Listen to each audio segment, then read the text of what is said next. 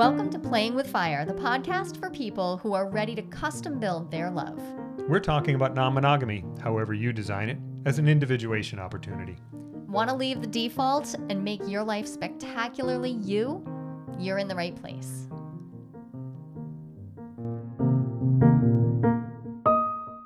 Hello there. Hi. Thanks for hanging out and chatting with me. Always a pleasure. Always a pleasure. We're going to talk about something super fun.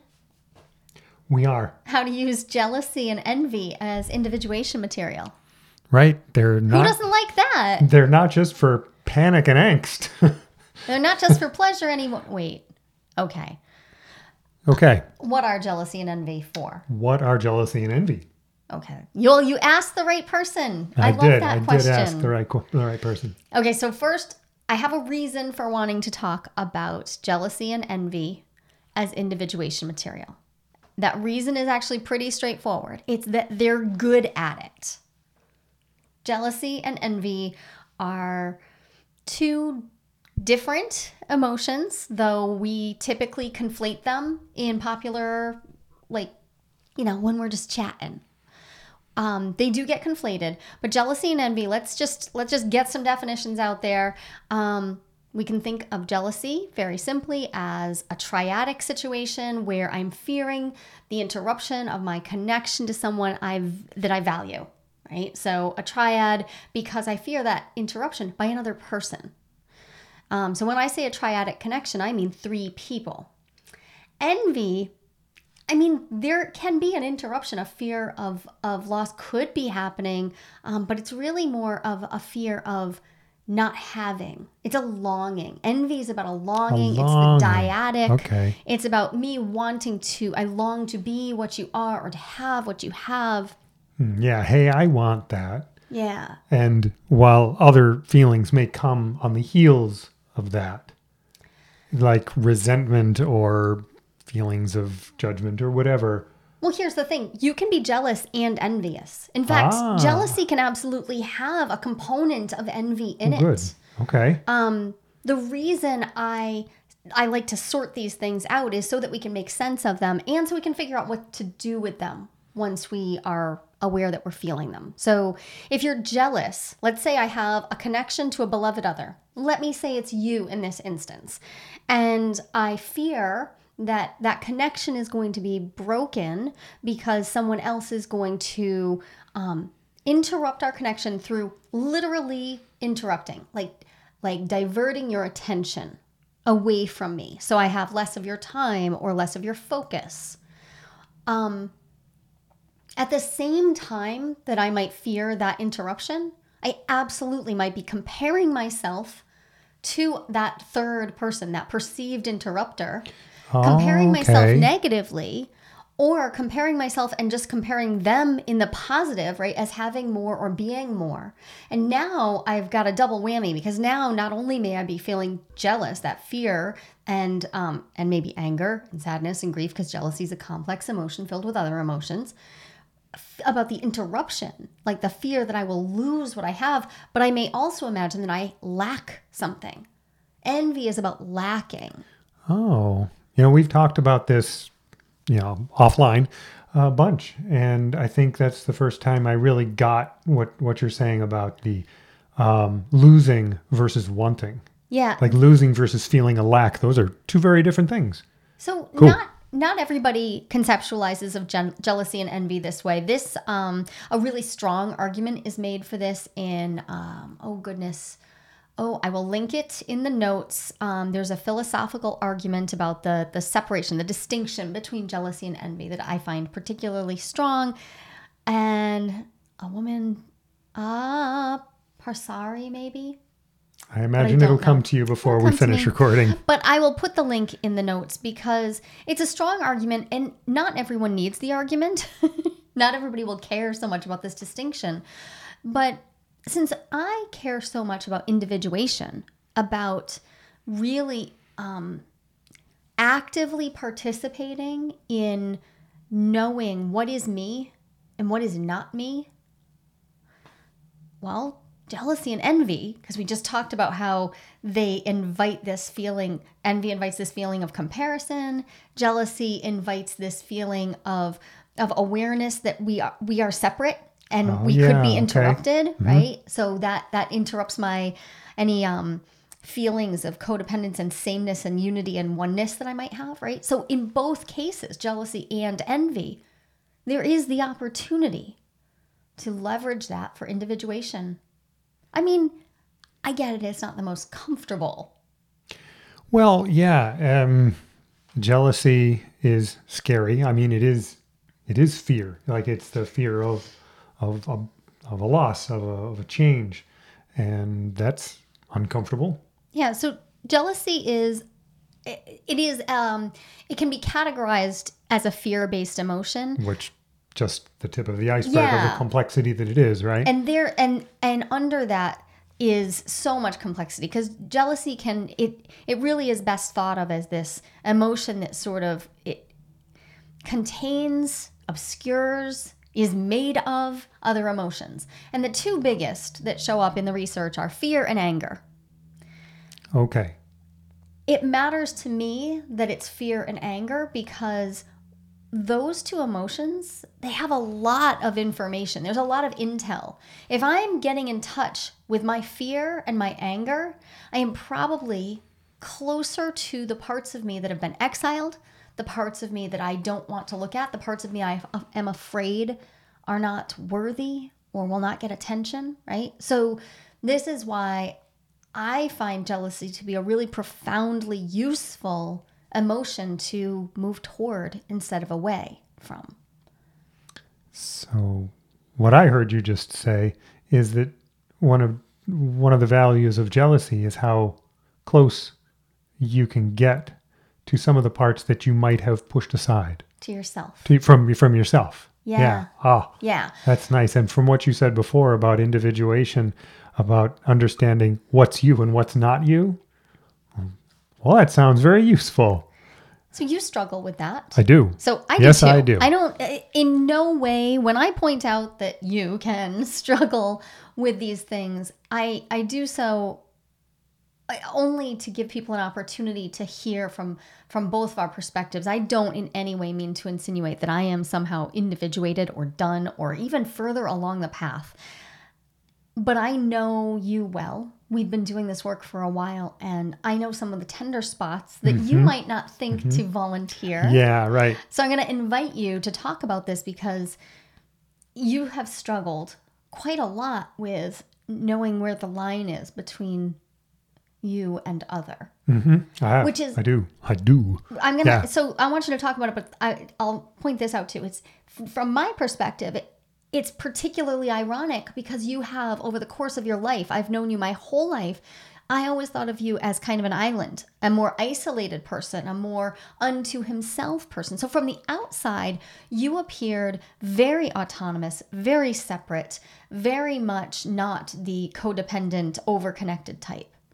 And then I married you. I put on a good show. It was very much of a bait and switch situation. I spent most of my life leading up to really starting this relationship with you. Absolutely living into what you just described, a fairly, I think of as standard masculine story. Yeah. Of self-sufficiency, separateness. And I mean, I know there are lots of masculine people out there who are very community-oriented and so a Western connected. patriarchal. A Western patriarchal so like a isolation, caricature yep. of man. Not the masculine principle at all. Not the masculine principle. I still struggle with do a whole episode masculine principle myself of understanding it. And so I took on this culturally provided costume. And I lived into it hard. Oh, I think it had one of those plastic masks. Oh, yeah, the old 70s kind. That was hurt right here. Yeah. Not good. Yeah. So... you're right. I came across as very isolated, but then when you got to me, it turned out that my ability to understand connection and the difference between me and you was kind of weak. To understand it. To understand it, yeah. And so my experience of that was that you made these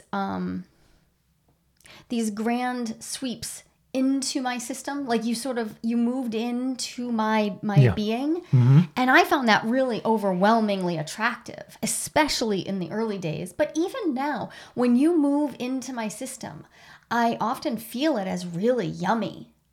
And then, And then I don't move away again. well, actually, what I experience is that you start to try to be like me or Yep. be me. Yeah. Yeah. You start to mask who you are. Yes. Yep. And this took years and years for me to really understand that you were doing it. I had felt it with other people, and I had felt myself do it. But I had quite the golden image of who you were, and so I didn't. You were given one. I was You know what I handed mean? You were one, handed one by lots of people. but I accepted it, and You accepted it. and I didn't understand that the loss I was experiencing when you would just like come into my system and overlap me so entirely that it felt good. It was sort of like being drunk feels good. It felt really good, but I stopped knowing who you were. I stopped getting to enjoy Right. you as other and different. And that went on for a long time. Like did. years, Yep. on the order of years and years. And Before an analyst told you to knock that shit off. He was right. In just about those words. And it has taken, I mean, I'm still working on it. I'm still working on knocking it off. I don't do it 100%. I will still move me in either. and connect to you. So, right. I move in. I align myself up. I align myself with your you. And that feels good to you. It does. And then I lean away from the me. And that doesn't feel good to me. Doesn't feel good because But- then then you're alone. But it can be tempting to some parts of me. Because, okay, but Say you more. just said, Okay. and then I'm alone. Yeah, it does. It feels really lonely. It feels really lonely, and yet there you are all the time. It's weird and And I know awkward. I know that we're talking about jealousy and envy in this episode and the individuation material, and it is all related to what we're talking about right now, because that space that I do when I don't make it, one of the first ways that I really heard you saying to me, this is pretty codependent. This isn't really good for us. And you had said these things, and like it felt too good for me to fully hear it. And then you painted the picture that worked really well for me of, if I'm in your system so completely that there's no one outside the system, then you don't have support. All you have is a coattail riding, okay, this isn't Parasite. I just move in and I hang out and I kind of just be there. So you look around and you don't see anybody outside your system Yeah. because I'm all in it. And that was one of the first things that I heard. It's like, wait a minute. Right. I'm trying to get in there. One of the things that I like to do in our relationship is be supportive of the things that you're doing and of the life that you're building. Which you're great at. But not if I am completely subsumed by you. You can't get support Yeah. if I'm sitting where you are. I need to be out here We can't ride a standing. unicycle Right. together. Let's Right. not do that. I appreciate you naming that because it's been a while since we've been locked in that much enmeshment. Yay. Yeah. And yet, the feeling of loneliness, it comes up, it pings, it resonates. Sometimes I'll see tinges of it. And I did recently. We were just spending a lot of physical time together because there was no place to go during the renovation project, and felt some of that Yep. come up. Yeah. And so the reason all of this is coming out, I think, during the jealousy and envy conversation we're having is because, well, my primary academic research area is jealousy. followed very closely by non-monogamy.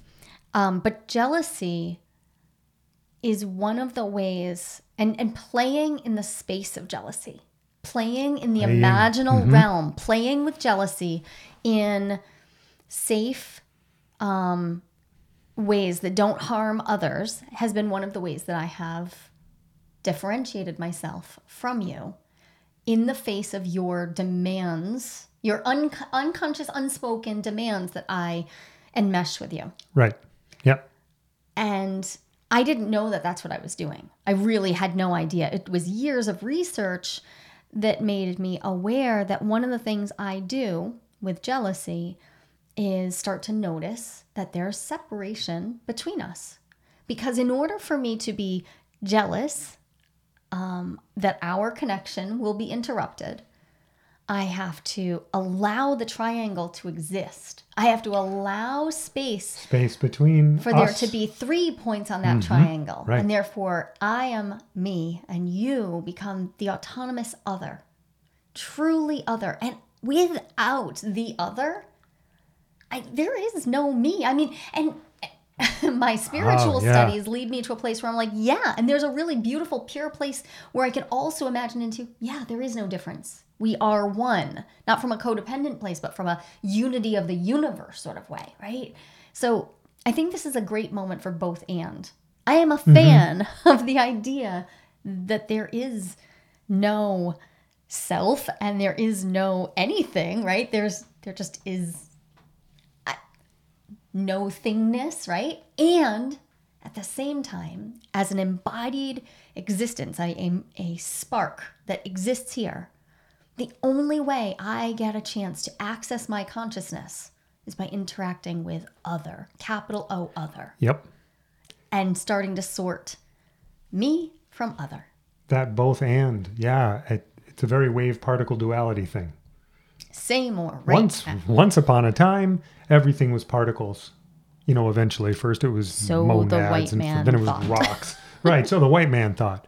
Once upon a time, the European intelligentsia were like, okay, we've figured it out. It's all little bits bouncing against each other, and we've figured it all out.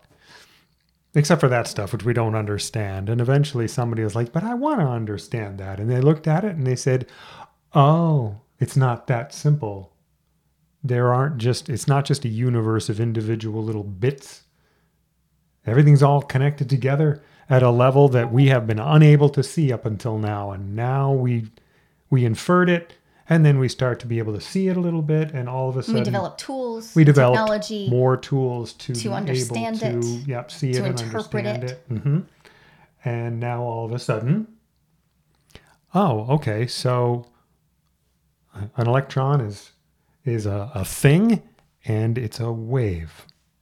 What do we do about that? Well, we can do a lot of things with it from a technological point of view, from like a making things happen physically point of view, but it also informs our philosophy and our psychology. Oh, look, as above, so below. We look around at the universe and we see reflections of our own psychology of, oh, wait, I am myself, autonomous, separate, unique, and also merged with everything everywhere. Yeah. Pretty cool. I really appreciate your ability to see through the psychology that I bring into the physics, because they're not different. They are not different. They're different. They are different lenses through which to look at the same realities, the same. Like waves and particles. Yeah, and yeah. I love that. People and other and that is. For me, the knowing that jealousy could be both painful and a source of misery, actual misery, because I could be caught in this terror. Let's go past fear, right into terror, where I am lost in the pain that we will be separated, that I will lose this valuable, beloved other, that I will lose the us.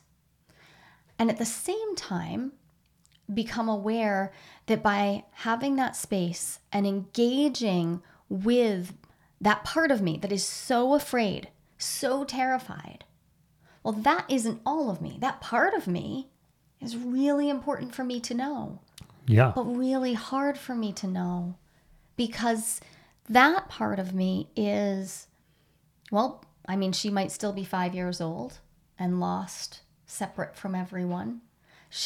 That part of me might be a disowned part of my consciousness that I just cannot bear to see. Those are hard to talk to.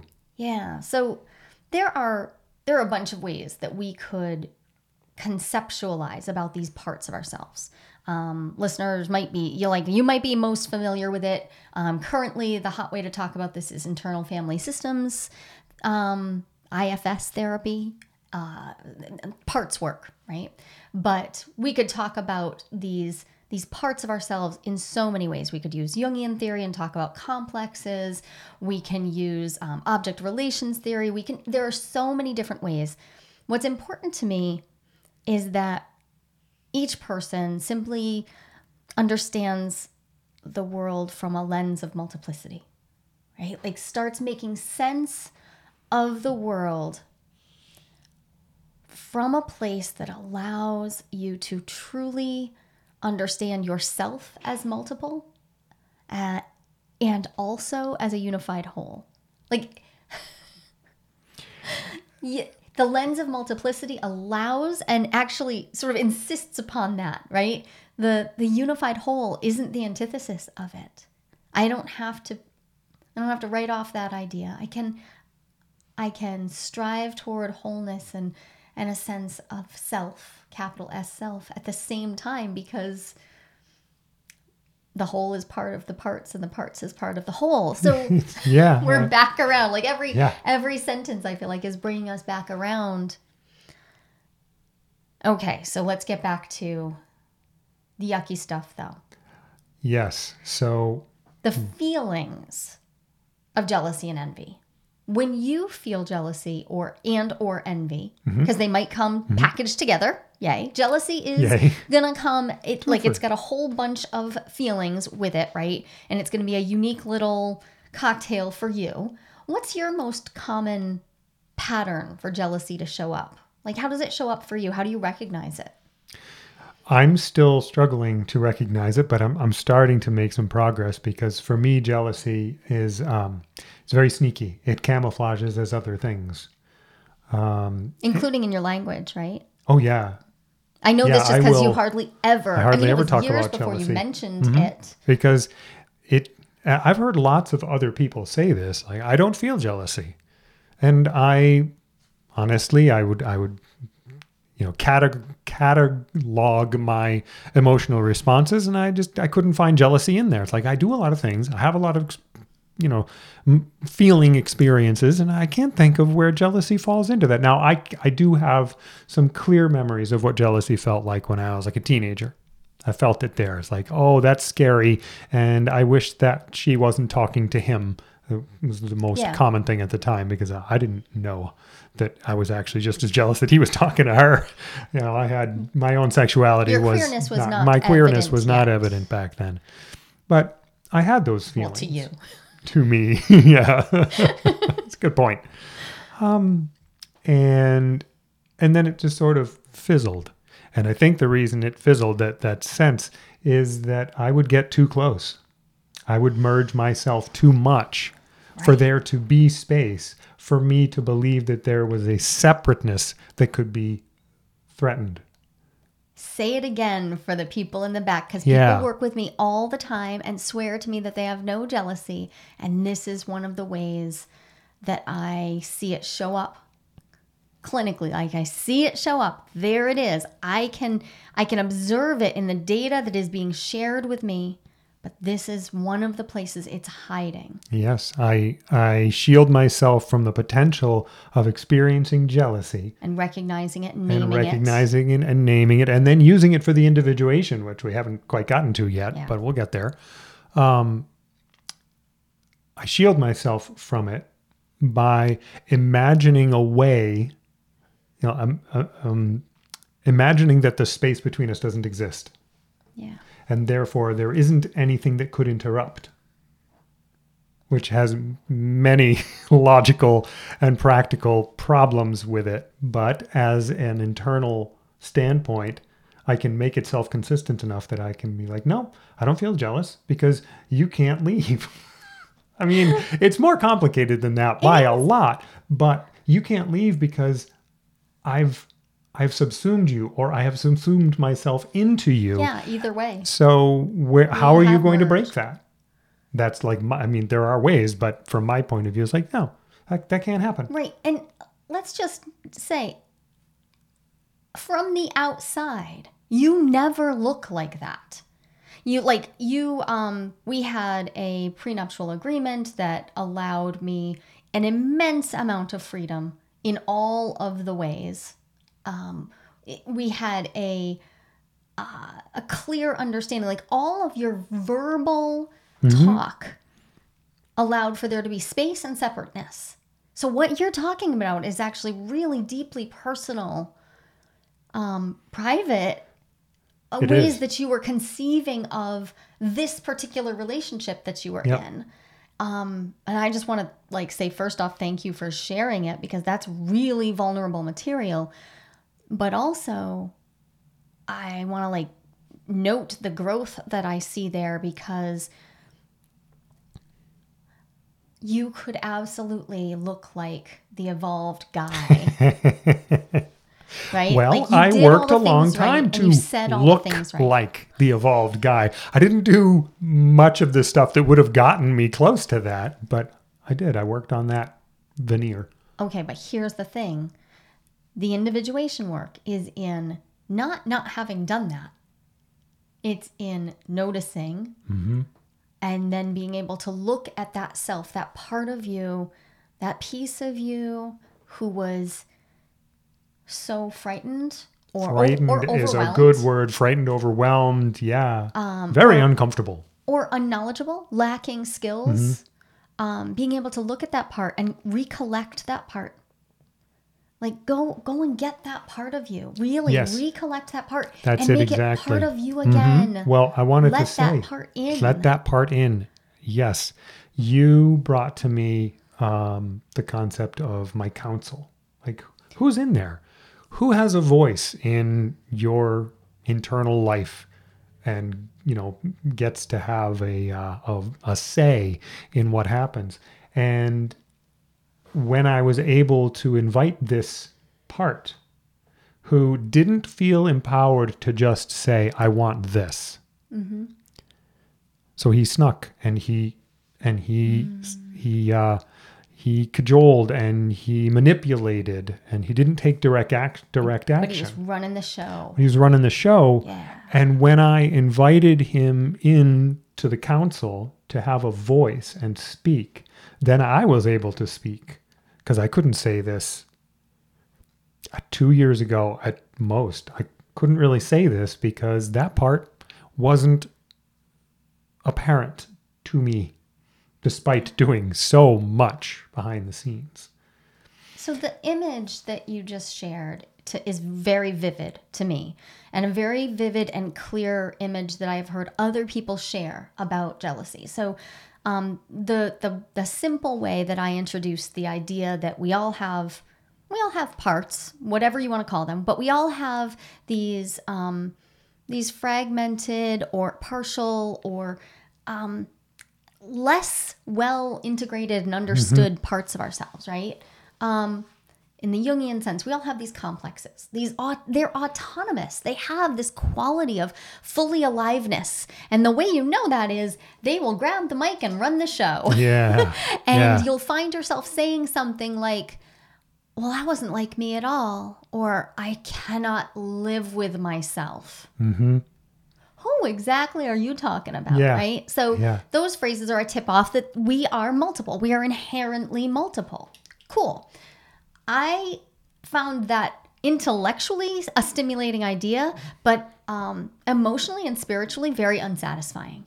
And so the image that worked for me when I was really struggling with this, especially at the beginning of grad school, when everybody was talking about these complexes and these autonomous complexes that are running the show, and I would get really overwhelmed. And what came to me was we had been doing a lot of work around rites of passage. We had lots of kids. And so we would take them through some rites of passage that we were trying to create to help them move through the stages of life. And I realized that the image, the one thing that was really, really clear to me about any rite of passage that we designed was that there would be a fire and that we would come around it. We would join in a circle in some way around it. And that goes back to before I even had my kids. Like there was something about that. And I think a lot of us resonate with this idea of a circle around a fire. And so I use the image of an inner council around, and some people I work with don't choose like a campfire. Some people choose like a radiant source, whatever. But I find that this is helpful because often when we start talking about the self and like getting into self-leadership or individuating and coming into connection with the divine, there's this ascension. There's this idea of like, I got to find the highest part of myself, the best part of myself. I don't find that a terribly helpful mental construct for inviting in the parts of me that have been dislocated, have been abandoned, have been hurt. So instead, I use this fire circle image for myself, and I let the fire hold the center. The fire is the center, and the fire is connected to the divine, and the fire is me too. Like this is very much a particle and wave situation here. It's a both and. The fire is me, but the fire also doesn't need to intellectualize. It doesn't need to run off. It just is. But I can invite into this warm welcome circle, anyone in here who needs to talk. And over time, more of me becomes available to take their place there. And over time, some of those parts become really integrated. And now I can access them as sources of wisdom. And dealing with my jealousy, when you were married to someone else and I was living with you and I was just working from this position where I had very clearly, I was a secondary partner and I had accepted that, but I was struggling with it. It was an invitation to start doing this, whether I knew it or not, to start being present to, okay, there are just parts of me that cannot bear this pain that we are separate and that our connection can be interrupted by someone else, even though I had agreed to it all, even though I wanted it in so many ways. The jealousy, the pain of it, the intensity of it is what made it possible for me to slow down enough to just have to be present. It does call attention to itself. Yeah. It has it claims its space. Yeah. And I think, when I think about the envy piece, that's been the harder part for me, to recognize, and maybe that's why you're just hearing it now, as individuation material. Envy, Thayer, so our beloved analyst who has passed on now, Thayer Green, looked me right in the eye one day and he said, so why are you studying jealousy instead of envy? Envy's a bigger problem. And I was like, well, I just don't see it that way. Tell me more. And he said, well, envy's a wound to the self. And I stopped and I tried to feel into that, but I got nowhere. So instead I thunk into it, as I was wont to do, and Thayer often would call me out on. But we intellectualized about it for a while. And what he said to me is, so envy is about lack, right? But it's not about I lack this thing. I mean, we can envy. I could envy someone's Tesla. I could envy someone's new iPhone, right? I could envy that. Could envy your job. But if I can also envy who you are. Mm-hmm. I envied you a ton. Right at the outset and before there was an us at all, I envied who you were. You were stronger, you were taller, you had this this aura about you where people just took you seriously and nobody took me seriously. Much to everyone's chagrin. Yes. Yeah. And that envy, as Thayer put it to me, was actually my invitation to understand the parts of me I was disowning, like where I was imagining there was lack. First off, like right. go That recollect imagination. those. Am I less than? Like, do I lack these qualities, or do I imagine I lack these qualities? The first couple of years of our relationship were a whirlwind of discovering.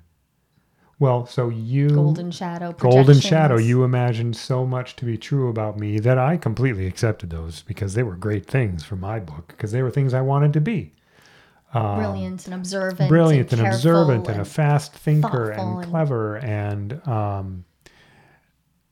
and some of those things I sometimes am, but you weren't seeing my stuff. You're seeing yours. Putting reflected it on off of a beautiful mirror, but I was seeing everything I wished. But you were, I was. Yeah, wished you were. Wished I could accept about myself. Yes, that's it. It feels like wishing you were that, and what it turned out to be was wishing you could accept that that's what you already were. Right. And that is not easy. And there's a lot of pain in all that time of untangling.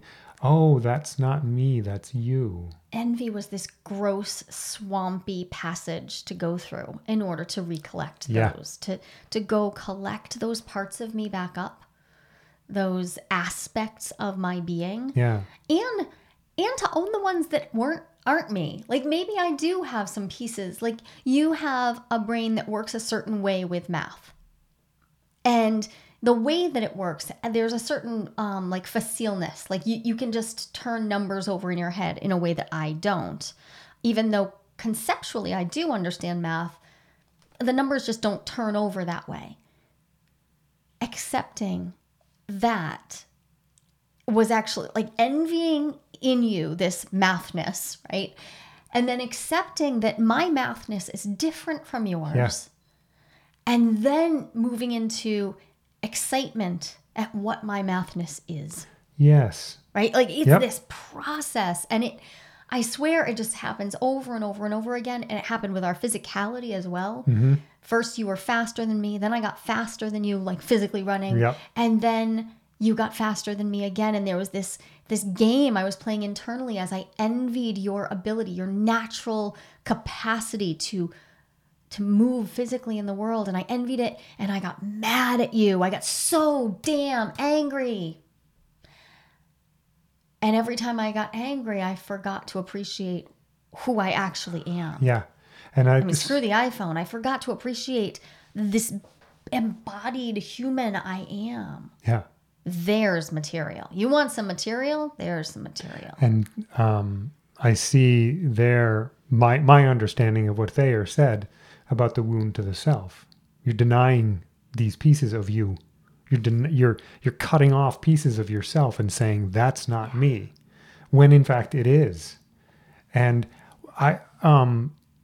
the re-acceptance of those pieces is painful in a very confusing way. It's so weird. It's so uncomfortable. It's like, I'm good at this. I don't want to eat that. And it really, I hate accepting this wonderful, amazing gift that I thought wasn't mine. Why is it so hard?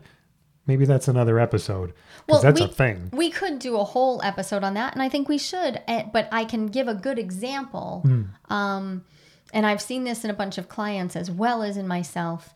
There are parts of me that I disowned in order to become who my father wanted me to be. So to redigest those parts, to bring them in and integrate them and own them, is to stand up to my internal father. My father's dead. To stand up, though, to the internal father who exists in my imagination, in my soul, and say, I am this. And if that means that you don't love me, then so be it. Now, my actual father, though he was kind of an ass, would not have said that. Right. But your imaginal one, the one inside. Right. And so you have this like existential dissonance. Yeah. And that's uncomfortable. Yep. I am this. And I cut that part off to try to make myself acceptable to you so that you would love me. And so now I'm taking it back, and now what's going to happen with them? Right. Yeah. Okay, this is juicy stuff. So when we say individuation material, this is what we're talking about. It is about gathering to you the muck, the mud, that contains your you-ness, all of you. Yeah. And also, therefore, inherently puts you in touch with all that is. And gathering that material, I guess we could just go out into the world and gather it. But at least the people here who live here in our general world, right? Like we live in this very commercialized, mechanical, intellectualizing world, you and I. Yeah. We can just spiritually bypass like anything we don't actually want to digest. So the idea of inviting this icky material in, right? And then working with it meaning bringing it to my analyst, bringing it to a depth coach, bringing it to you, because we have agreed to be individuation partners, which means you will at times look right at me and say, I see that you really don't want to work with this. Does that mean it's time to? Because that's really all you can do is offer. You can just remind me of my own commitment. It's not your job to do the work for me. But finding the material, we're not going to find it in only looking at light. That's a great Jung quote. I mean, we could put the exact quote up, but we don't make the unconscious conscious by focusing only on the light. We have to look into the shadows. We have to look at the messes. I've been a little obsessed with messes for a very long time because it's just such a miraculous way to come alive.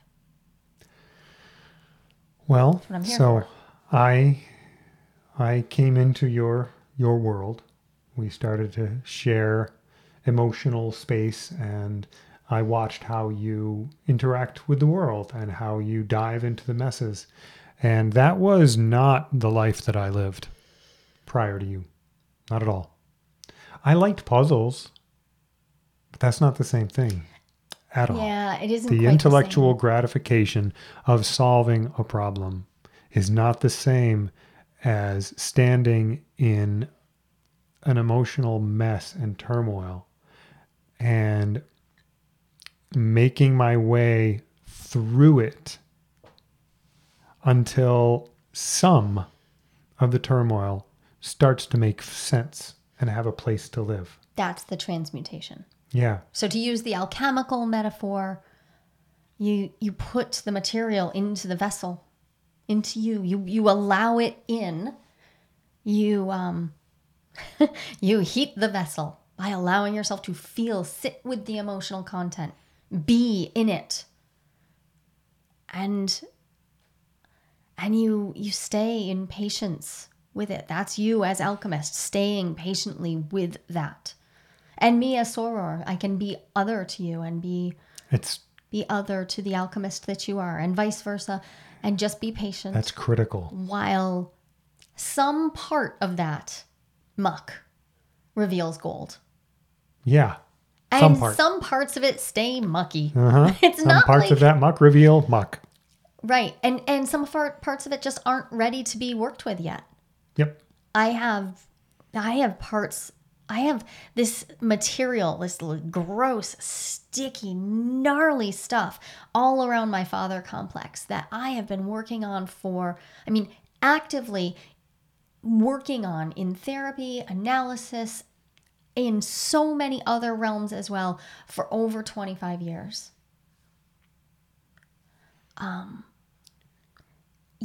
This is a long term. As far as I know, this is part of my lifelong process. And as long as I can stay patient to the fact that that's it. That's the point.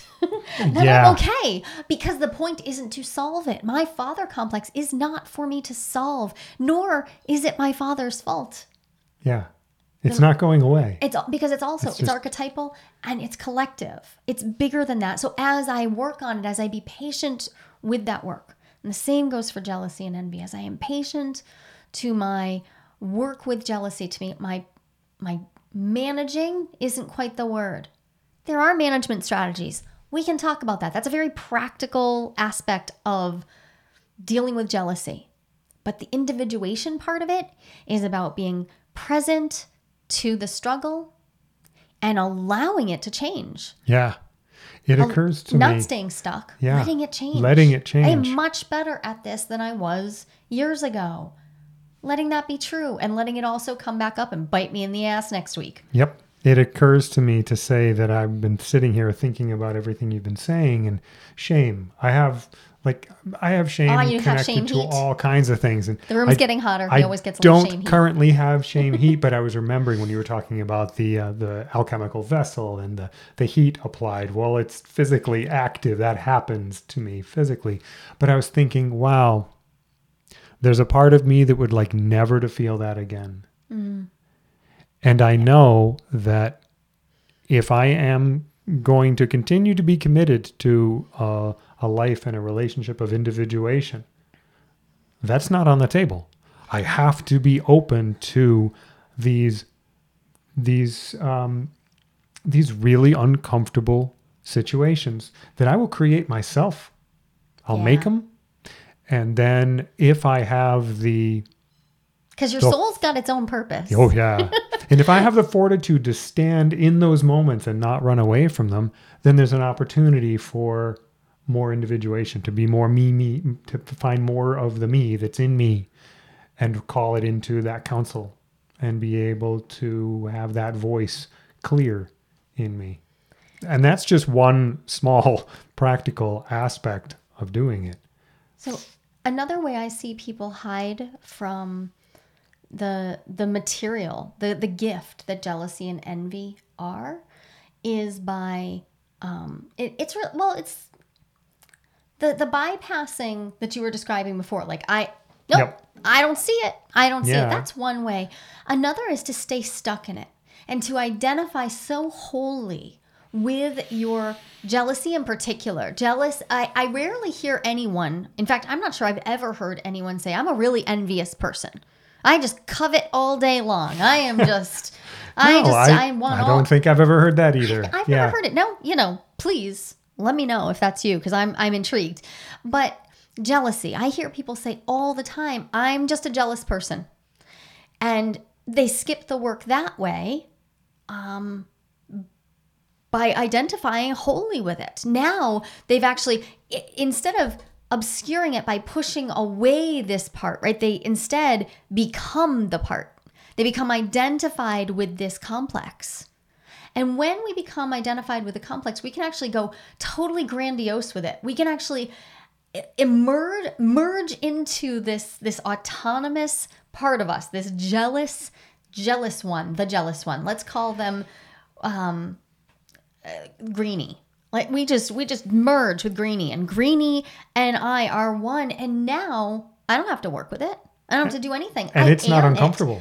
It's not uncomfortable because now I have completely owned it. So now if anybody doesn't like it, now they're saying they don't like me. What? There's your bypass. There's the bypass. There's your bypass. Right? This is just me. What, you don't like me as I am? That's not really what I'm saying. What I'm saying is, right? And so you have a partner who maybe comes to you and says, well, I'm seeing behaviors, or I'm feeling like there's a lot of jealousy present. And rather than saying, I don't feel any jealousy, this partner A says, well, I'm just a jealous person. You knew that. Deal with it. Rather than saying, okay, what does this jealousy look like to you? What are you seeing that looks like jealousy? Because again, jealousy is this complicated emotion made of other more basic and primal emotions like anger and fear and sadness and grief and anxiety and anticipatory grief and shame. And so someone else might actually have a better view of it than you do. Right? Yeah. Especially if you've become identified. Because when we get grandiose, when we have totally identified with something, we're kind of flying high, even if it's something icky, right? Even if it's a negative quality, we identify with it, and now we are unreachable, untouchable. We cannot be harmed. It's a really deeply protective strategy. It's also incredibly isolating. It's painful for me to think about the times when I have done that.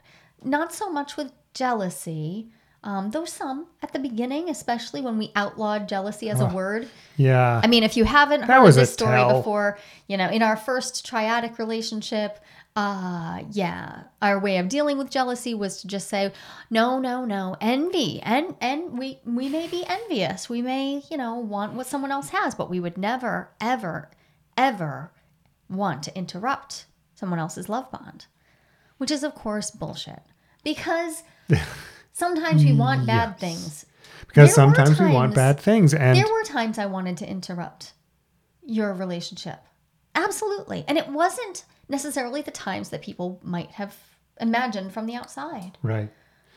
And my experience is that by saying that I wasn't acting out of jealousy, it allowed me to act out of jealousy. Right. It's And do it's the a- things. I mean, I mentioned the manipulation earlier. That's exactly how I would go about doing things. I would manipulate the situation so that I didn't have to take responsibility for saying, I want this bad thing to happen. yeah. And there's the thing. It's a really basic technique that all of us people, we've gotten really good at. Yeah. If you claim the thing right out loud, then you can't get blamed for it. But jealousy and envy in particular, most of us, we don't want to point fingers at each other, right? Like we're trying to be nice. Like in our relationships, we're doing some nice things. So if somebody says, I'm not jealous, and then you see jealous behaviors, it can be really doubly hard to say, well, okay, but I'm seeing that you're afraid of us being separated, and I'm seeing that you're acting kind of angry and petulant, and I'm seeing that you're struggling with a lot of anxiety, and you seem emotionally swamped and flooded. Isn't that maybe jealousy? And if the response is no, because I'm not jealous, or yes, because I'm a jealous person, either of those is protective. Either of those, yeah. Like there are so many ways we can deal with this, but I think that the the strategy of simply totally dismissing the word, that bought us like a year of just completely unconscious harm for yeah. everybody in that relationship. Yep. A year of harm. So first off, let's just invite the word back in, the words jealousy, envy. And second, if you want to focus on your individuation, then there really is no emotional content that isn't potential individuation material. Well, this is why everything is talk aboutable for you. Yeah. Because you are pro individuation. You are in favor of it. And for that to work as best it can, everything is talk aboutable. Right. And so if you're not ready to talk about jealousy with your partner yet, well, then who can you talk about it with? Where can this fit? And it should, before we finish this conversation, it should be said, we've been talking about it in the context of romantic partnerships, but jealousy turns up in any relationship where Right. there's a valued other. It's spotted in infants as young as 6 months old. Hart and Carrington's research makes that clear, and there have been others since. And other species show some evidence of jealousy as well. So Poodles definitely show gosh. jealousy. You we have should a toy see our poodle that's dog. got some serious jealousy issues. But if we just think about that connection, that desired connection, it's really obvious. Any relationship that you care about deeply could be one where jealousy gets felt. And so maybe you're not ready to work on jealousy or envy in your romantic partnership. Maybe you could start by working on it in a friendship. or with a parent or with a child. Like we have these other beloved relationships where we are afraid of interruption, or we have these relationships where we find ourselves trapped in comparison and we're comparing ourselves. Great. Choose one that's not the most egregious, difficult option. Maybe start there, because turning the lens on yourself it's really tough at first. And I get that. And it really was for me. And it became enjoyable the same way other intensities became enjoyable over time. Yes, I'm talking about sex. It became enjoyable because I learned what it was for. And I didn't necessarily need to do that by jumping in the deep end. Now, I do tend to jump in the deep end of things, but it's okay to wade into the shallow end too. Yeah, absolutely. You took a slower entry into that. I did. And the way I do in most things. But here we are. Yep. Functionally doing a good job of participating in each other's separateness. And which is not easy. It's not easy, but I've part noticed of me wants to merge too. Yeah, sure. I get that. Yep. I think so. We started talking about jealousy as a source of individuation material, and we have talked about jealousy, and we've talked about a lot of things. And I think the reason that this hasn't been a real jealousy-heavy conversation is what we're saying about jealousy is true of any experience you care to name. Jealousy just gets a bad rap as an emotion, as something that we feel. Like culturally, we're supposed to hide it. We're supposed to not feel jealous, like it's a source of evil and shame and trouble. But we all feel it. And pretending we don't just causes more trouble. Right. And it blocks us from access to ourselves. And then on the flip side, over normalizing it leads us to endorsing jealousy, especially in monogamous like all dating the reality. Movies and I was thinking the songs and the TV reality shows that we see right now. You and I have watched a few doozies, and I don't know why we watch them, except wow, it's a lot. And there's data to show that people who watch a lot of these like high conflict, high jealousy inducing dating shows endorse jealous behaviors as normal and useful in relationships as a protective mechanism. So yeah, we could choose any emotional content that is considered shameful and turn it into individuation material. And I mean, I've got a lot more we can talk about with jealousy and envy. We can talk about why the APA insists on calling it negative affect. And we can talk about why the studies actually struggle. I struggle in my studies to find the answers to the questions, because people tend to remember their negative responses to being jealous, because we remember our big negative responses, and we don't tend to remember our positive responses. Yeah. So there's lots more to say. For now, how about if we leave it at this? Jealousy and envy are absolutely an option, an opportunity, if you choose for it to be part of your individuation journey. You don't have to pick it, but if you want to, it's there. It's there, and I am so here for it. So if you enjoyed this episode, I would love to hear about it. We, at Playing with Fire, we've really just doubled down on talking about individuation, and the initial response has been really, really positive. But if you're loving this, please take a moment to head over to iTunes. Even if you're listening on another platform, it would be great if you headed to iTunes and just rated and reviewed, drop some stars, and let somebody you know about us. We talk about non-monogamy and individuation, but what I'm hearing more and more from people is that good non-monogamy information is good information for anybody who wants to level up their communication skills and their ability to just do relationships better. So I would love to have you pass the word along that Playing with Fire is here for you. And reach out to us. You can reach out to us at ken@joliehamilton.com, because you're fielding these questions yes, please. concerns right now. And questions are welcome all the time. And thank you so much for listening, for being part of this, because my work is leveling up all the time because I'm getting a chance to have these conversations with you. And I love knowing the that other listeners. people, that the listeners can be part of it all. Yeah. So thank you.